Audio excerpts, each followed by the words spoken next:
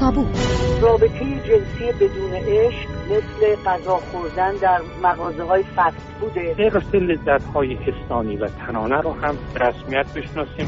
حرفایی که کمتر میزنیم. بذارید خیال شما راحت کنم. قرآن مقدس نیست. هرچی که به نفعتونه که نمیتونید مقدس کنید، هرچی به ضرر. سوالایی که از پرسیدنشان میترسیم. حتی دختر و زن جوان پیدا شدن که هر کجا میرن خودشون رو لخت میکنن. آقا این حجم عظیم مقدسات شما در حال خفه کردن ما. همه ما آدم‌هایی که شاغل هستیم در واقع تنفروش هستیم. آیا خداوند آنطور که ادیان ابراهیمی و در رأس آنها اسلام میگویند عادل است؟ چه راههایی پیش روی ماست برای درک عدالت خداوند در جهانی که سراسر ظلم و خشونت و تبعیض و نابرابری است؟ با چه ادله‌ای میتوان به عادل بودن خداوند رأی داد؟ حتی اگر بر جهان چشم ببندیم، نابرابری همچنان از لحظه تولد با ماست. افرادی با فقدان بعضی اعضای بدن به دنیا میآیند. کسانی با سندروم یا تفاوتی ژنتیک یا نیازهای ویژه که میتواند آنها را در موقعیتی نابرابر با دیگران قرار دهد. چرا و چگونه باید به عادل بودن خداوندی که ادیان معرفی می‌کنند باور داشت؟ سروش دباغ، پژوهشگر دین و فلسفه و زهیر باقری پرست، پژوهشگر فلسفه و سردبیر مجله فلسفی 42 در این برنامه از تابو میهمان من فهیم خضرایی هستند و بر سر همین پرسش‌ها بحث می‌کنند. سلام، به تابوی این هفته خوش آمدید.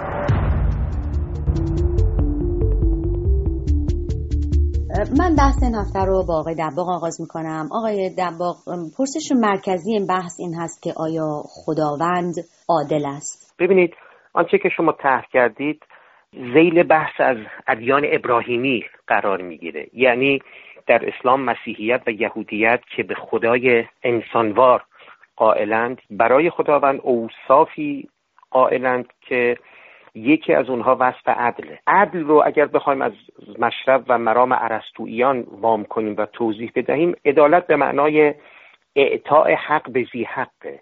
در روزگار کنونی البته خب بحث از عدالت بسی غنی‌تر شده و ابعاد مختلفی یافته است. من فقط یه مثالی بزنم. فیلسوف نامبردار معاصر جان رالز در کتاب مشهور Theory of Justice از عدالت به مثابه عدم تبعیض یاد میکنه. اشاعره قائل به این بودن که ما از پیش خود حقی اساسا نداشته ایم. ما نبودیم و تقاضامان نبود، لطف تو ناگفته ما میشنود.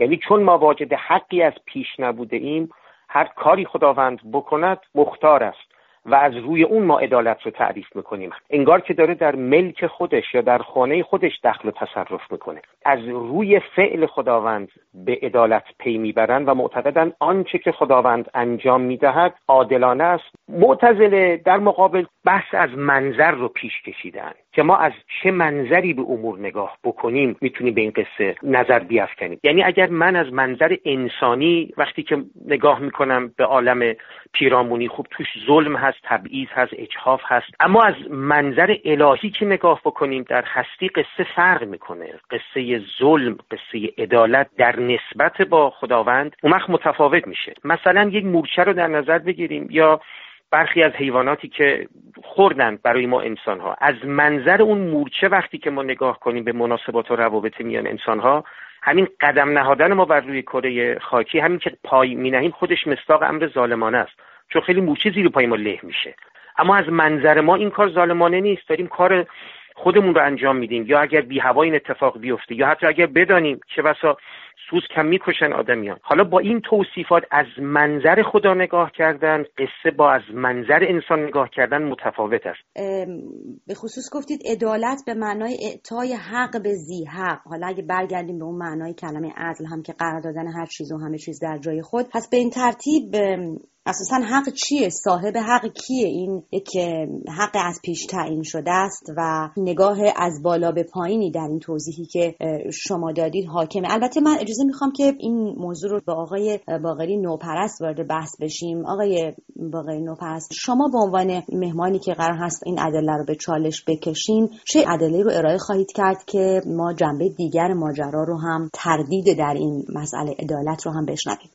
برای پرداختن به مفهوم عدالت الهی باید سراغ تعریف مشخصی از خدا بریم. تعریفی که ما اینجا احتمالاً باهاش سر و کار داریم به خاطر اینکه افراد بیشتری باهاش درگیرن. تعریفی که در اون خدا شخصیه که دارای ذهن، آگاهی، اراده و یک سری ویژگی‌های اخلاقیه و ما فرض می‌گیریم که این شخص جهان رو آفریده.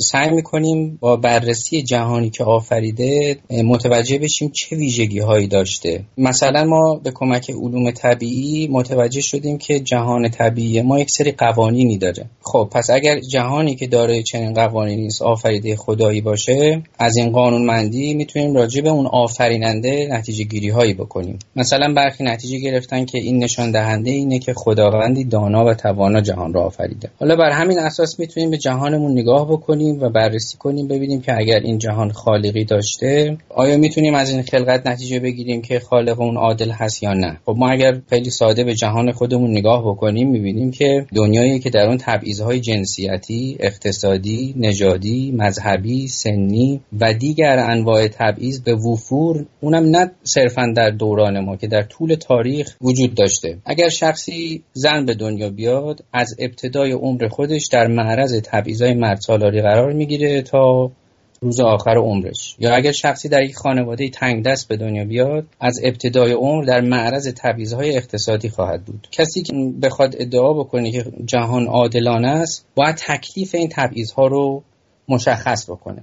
من اون چیزی که مد نظرمه این تعریفیه که این قدر سابقه آنارشیستی داره، اونم اینه که ما هر جا که تبعیضی وجود داشته باشه شخصی که قائله که این تبعیض درسته یا بجاست باید دلیلی بیاره، ولی اگر دلیلی نیاره پس ما هم نمیتونیم اون رو بپذیریم. اگر خدای این جهان رو آفریده و انسان‌های مختاری رو آفریده چرا به ما سیستم سیاسی اقتصادی رو مثلا معرفی نکرده که بتونیم با پیاده کردن اون تبعیض و بی‌عدالتی رو از بین ببریم؟ به خصوص که این خدای در واقع مد نظر ما قرار داور ما هم باشه. درد و رنج بیهوده در واقع صرفاً محدود به دنیای ما انسان ها نیست، در دنیای دیگر حیوانات هم درد و رنج در مقیاسی واقعاً باور نکردنی وجود داره به صورت روزانه. یعنی علاوه بر اینکه حیوانات در حال دریدن و شکار کردن یکدیگرن، ما انسان‌ها هم در حال سلاخی کردن روزانه میلیاردها حیوانیم. خب مثلا اینجا ما میتونیم بپرسیم که چرا ما و دیگر حیوانات به عنوان مثال مثلا به شکلی آفریده نشدیم که برای غذا خوردن و زنده ماندن نیازی به کشتار و خوردن یکدیگه و خونریزی نداشته باشیم. بسیار خوب. من حالا تا اینجایی که شما بحث رو پیش بردید برمیگردم به آقای دباغ. آقای دباغ، شما گفتید که از روی فعل خداوند به عدالت او پی میبرند و حالا تحلیل‌های آقای و تردیدهای آقای باقری نوپرست رو هم شنیدید. ایشون به زن بودن، زن به دنیا آمدن اشاره کردن که نکته جالبی است به نظرم.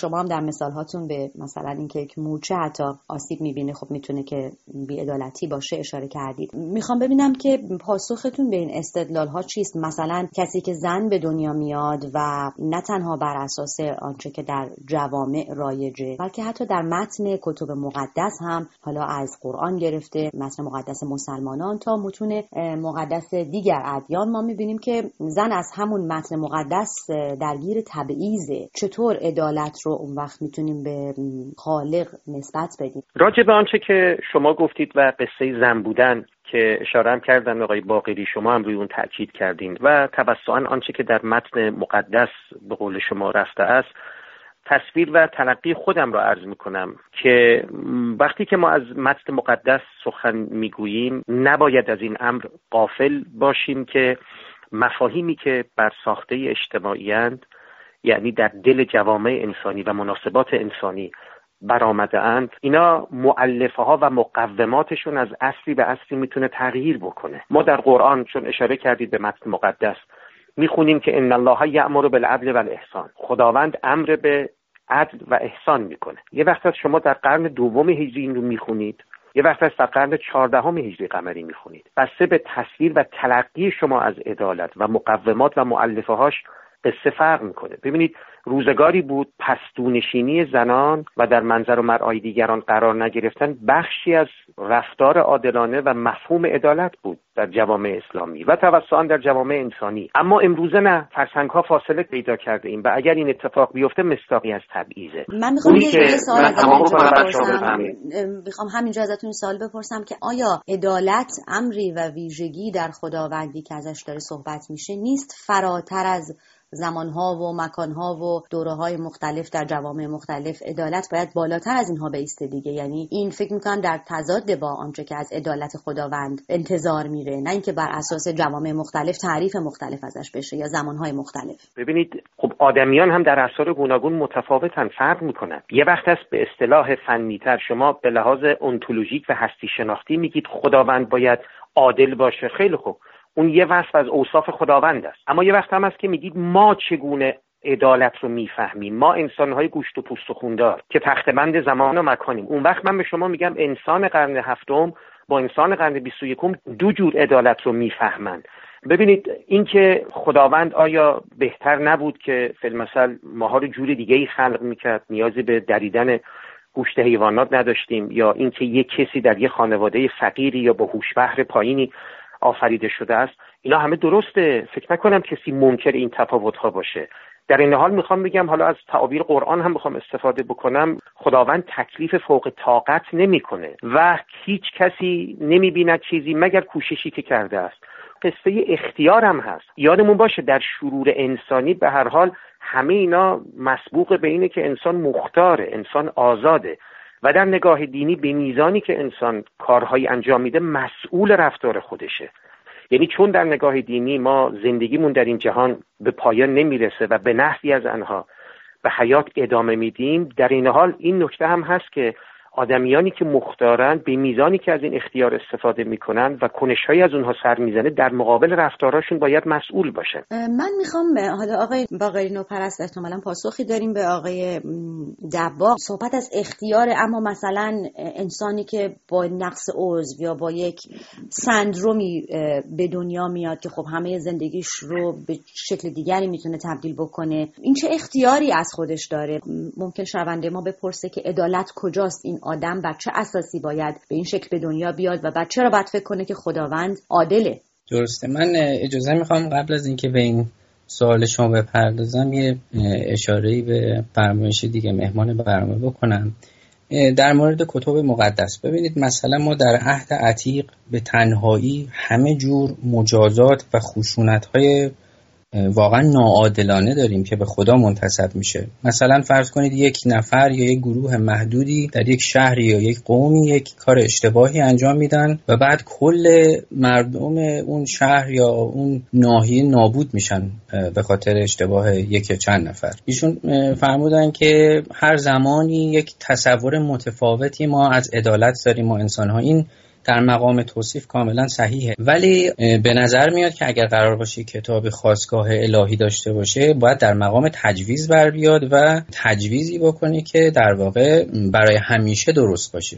نکته دوم اینه که ببینید زنها تو طول تاریخ صدایی نداشتن اصطلاحاً، پس این در مقام توصیف هم جای بحث هستش که آیا واقعاً مثلا در جوامعی که مرد سالاری چنان قوی بوده که زنان خودشون هم مثلا در ظاهر امر به نظر میرسیده پذیرفته بوده باشن، اینا چون صدایی نداشتن اینا جای شک هست آیا واقعا اینطور بوده یا نبوده. یه مورد دیگه هم که بود که ایشون مثال مورچه رو زدن، ما انسان ها در رابطه با خدا بحثمون بر سر اینه که ما عقل داریم، ما یک شخصیم، اراده، آگاهی داریم و ذهن داریم و خدا هم همین خصوصیات رو داره و از این روه که ما با خدا وارد در واقع دیالوگ شدیم در تصویر خدا باوری. یعنی خدا با انسان سخن گفته و ظاهرا بعضی از انسان‌ها هم با خدا سخن گفتن، ولی مورچه ما هم توان چنین داد و ستدی باهاش نداریم که بخوایم از اون مثال استفاده بکنیم. در مورد پرسشتون ایشون به درستی اشاره کرده که در این تصویر دینی خداوند قرار انسان رو بیازمایه و از لوازم این آزموده شدن در واقع اراده و اختیار داشتنه. خب حالا ما اصلا بپرسیم اصلا چه نیازی است انسان آفریده بشه که بخوایم بیازماییمش. ما میگیم که انسان آفریده شده، آیا شرایط برابره؟ آیا ما انسان‌ها در شرایط برابری در جامعه شروع می‌کنیم؟ نه. در پاسخ وقتی که گفته میشه هر انسانی با توجه به توانایی‌ها و شرایط و تلاش خودش سنجیده میشه، یه پرسشی که باقی میمونه اینه که انسانی که فرض کنید در یک جامعه به دنیا میاد که انواع تبعیض‌ها وجود داره و او در معرض همه این تبعیض‌ها هست، تجربه بسیار ناخوشایندی در این دنیا خواهد داشت. تکلیف این رنج، تجربه این رنج و این ملامت چه خواهد شد؟ یعنی آیا برفرض که در جهان دیگری این انسان وارد بهشت بشه یا همچین جایی، این تکلیف این رنج در این دنیا چه خواهد شد؟ این رو که نمیشه جبران کرد هیچگاه. اتفاقا اینجا شما من رو بردید به پرسش دیگری که در این بحث داریم. البته شاید آقای دباغ بخوان که پاسخی به صحبت‌های شما بدن، اما از طرفی آقای دباغ من میخوام مسئله معاد رو هم در اینجا بپرسم. آیا اینکه اعتقاد به جهانی دیگر، اعتقاد به قیامت ناشی از همین مسئله عدالت، ناممکن بودن عدالت؟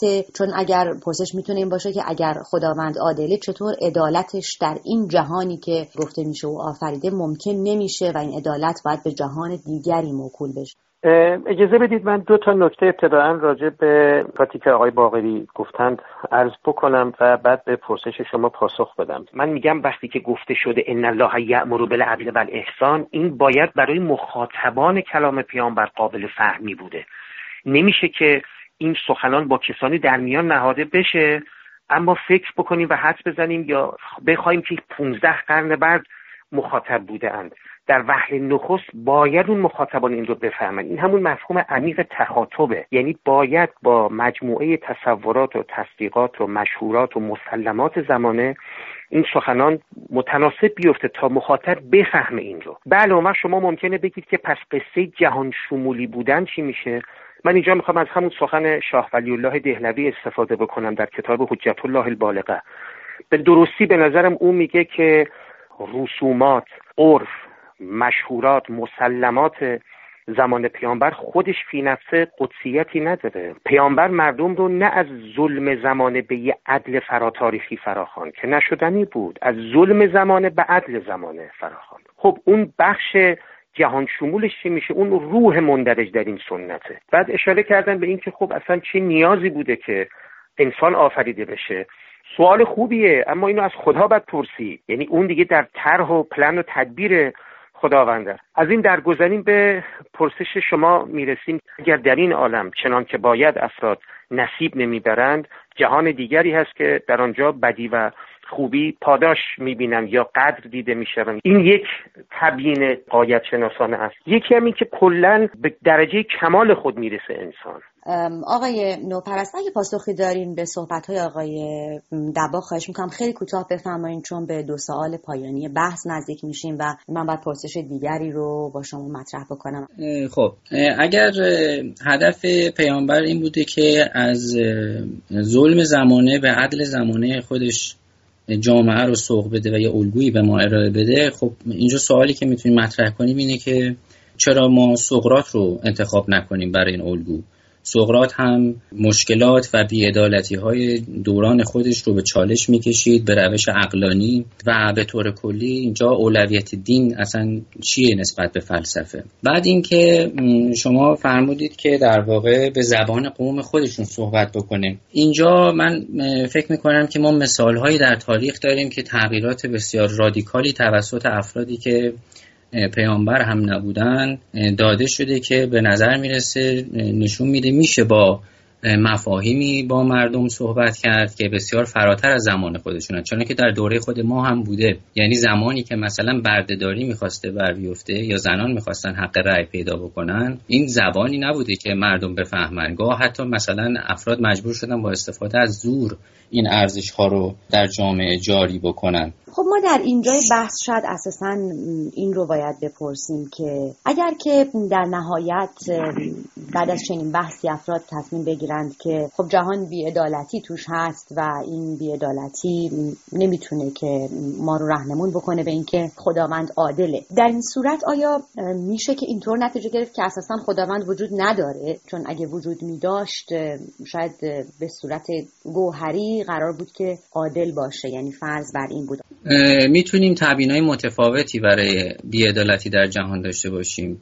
برخی به ثانویت قائل بودن، یعنی این ادعا که ما دو جوهر متفاوت یا دو نیروی متفاوت در جهان داریم، یکی نیروی خیره و دیگری شره و اون نیروی خیر بانی عدالت در جهانه و اون نیروی دیگر بانی ظلمه. یه تبیین دیگه اینه که با وجود این بی‌عدالتی‌ها اگر خدایی هم وجود داشته باشه نسبت به انسان‌ها و اعمال اونها بی‌تفاوته. یه تبیین در واقع رادیکال‌تر و شاید غیر محتمل‌تر این باشه که بگیم این جهان که خیلی پیچیده است و تنها یک نابغه میتونسته اون رو آفریده باشه، ولی خب در عین حال ظلم و بی‌عدالتی هم فراگیره، پس خالق جهان باید یه نابغه شرور باشه. در کل با وجود ظلم به تنهایی نمیشه نتیجه گرفت که خدا به معنی خالق هستی وجود نداره، ولی وجود ظلم چالشی بسیار جدی برای باور به خداییه که عادله یا خدایی که دارای حساسیت اخلاقیه. سوال اینه که خدایی که حساسیت اخلاقی نداره تفاوتش چیه با یک نیروی فیزیکی صرف؟ چرا باید اصلا این خدا رو پرستید؟ آخرت راه حلیه که در اون در تصویر دینی عدالت قراره برقرار بشه. یعنی یه جایی وجود داره که هر شخصی که هر ظلمی یا ستمی روا داشته در اونجا باید پاسخگو باشه. خود اینجا ما میتونیم متوجه میشیم این مفهوم خاصی از عدالت مد نظره که شاید بی‌شباهت به انتقام هم نباشه. خب آقای دباغ، ما در دقایق پایانی برنامه هستیم. من البته این پرسش رو میتونم با شما هم تکرار بکنم که چطور میشه با وجود بی‌عدالتی در جهان به وجود خداوند معتقد باقی موند؟ ممنون. من دو تا نکته یادداشت کردم راجع به مطالبی که آقای پرست گفتن، به اختصار سخن بگم و بعد به این پرسش شما میپردازم. اشاره کردن به این که اگر قرار است از ظلم زمانه به عدل زمانه ما سوق داده بشیم توسط پیامبران، خب مگه سقراط این کارو نکرده؟ پاسخی که من دارم این است که قلیلی از مردم کلاً دل مشغولی های فلسفی دارند و به لحاظ معرفتی و دماغی هم اون تعبیری که فارابی به کار می‌برد و اسپینوزا هم میشه گفت از پی او این رو آورده که پیامبران در سطح قوه خیال با مردم سخن میگن، اما فیلسوفان نه، کارشون سر و کار داشت سر و کله زدن به قوه عاقله و فاهمه است. این تعبیر که خیلی نکته مهمیه به نظرم نشان میده که ما گریز و گزیری از کار پیامبرانه در هستی نداشتیم، چون مخاطبان وسیعی دارند به جهت اینکه اونها در این سطح خوراک‌های فکری و معرفتی خودشون رو میگیرن. هیچ یک از اینها جای یکدیگر رو نمیگیرن. ما به اورشلیم احتیاج داریم، به آتن هم احتیاج داریم. یه نکته هم اینجا مایلم ذکر بکنم، قصه بی‌عدالتی همه ما باهاش دست و پنجه نرم کرده ایم، اما منطقاً من دست کم تاکنون قانع نشدم که میتوان به لحاظ معرفت شناختی هم از این عبور کرد و به این نتیجه رسید که هستی واجد ساحت قدسی نیست. من فکر میکنم ما درکمون رو از امر متعالی عوض بکنیم، یعنی از درکمون رو از خدای ادیان عوض بکنیم. منطقاً با دیدن شرور و بی‌عدالتی ها نمیشه به این امر رسید که این هستی هیچ امر برتری نداره و خود بسنده و ایستاده بر پای خود است. آقای باقری نوپرست، ما در اینجا جنبندی شما رو هم میشنویم، ضمن اینکه من ازتون خواهم پرسید که با توجه به صحبت‌های آقای دباغ که خب در نهایت به اینجا میرسیم که اون تصویر و تلقی رو انسان باید عوض بکنه. من میخوام بپرسم چه اصراری هست که انسان بخواد به وجود یک امر برتری در جهان قائل باشه، بنابراین حالا بخواد تلقیش رو عوض بکنه چون بی‌عدالتی در جهان میبینه و نمیتونه این رو بگذاره در کنار اون گزاره که خداوند عادل است، حالا حتما تلقیش رو عوض بکنه تا بتونه رو بپذیره. اون چه که مهمه در بحث عدالت و رابطش با خدا اینه که ما خدایی داشته باشیم که توان مداخله در امور مرتبط به انسانها رو داشته باشه و مایل باشه که چنین کاری رو بکنه. اگر این تصویر نباشه، یعنی اگر ما خدایی داشته باشیم یا ساحت قدسی داشته باشیم که چنین توانی نداشته باشه، اونگاه مسئله به طور کلی تغییر میکنه. اگر بگیم کلن خدایی مداخله نمیکنه، پس دیگه کارهایی که بعضی از دینداران انجام میدن مثل دعا کردن و مدد طلبیدن از خدا به طور کلی بی‌معنی میشه. اگر هم بگیم که نه، در برخی از موارد مداخله میکنه، در برخی از موارد مداخله نمیکنه، باید بپرسیم که مبنا و معیار دخالت چیه. اگر خداوند عادل و توانا بود، جهان ما میبایست مملو از عدل میبود و دیگه دلیلی هم نبود که ما بخوایم تلاش بکنیم که عدالت رو برقرار کنیم یا بخوایم منتظر همچین پدیده‌ای باشیم. همونطور که جهان ما قوانین طبیعی داره و نیازی نیست که ما تلاش بکنیم قوانین طبیعی رو در جهان حکم فرما بکنیم. از زمان افلاطون تا به حال ایده‌های بسیاری مطرح شده مبنی بر اینکه عدالت اصلا یعنی چگونه میشه جامعه رو به شکلی اداره بکنیم که عدالت تضمین بشه. ولی تا به حال ما جامعه‌ای نداشتیم که در اون بشه گفت عدالت در واقع مسلط بوده. خیلی سپاسگزارم زهیر باقری پرست و سروش دباغ در این بحث مفصل امروز میهمانان تابوی بودید.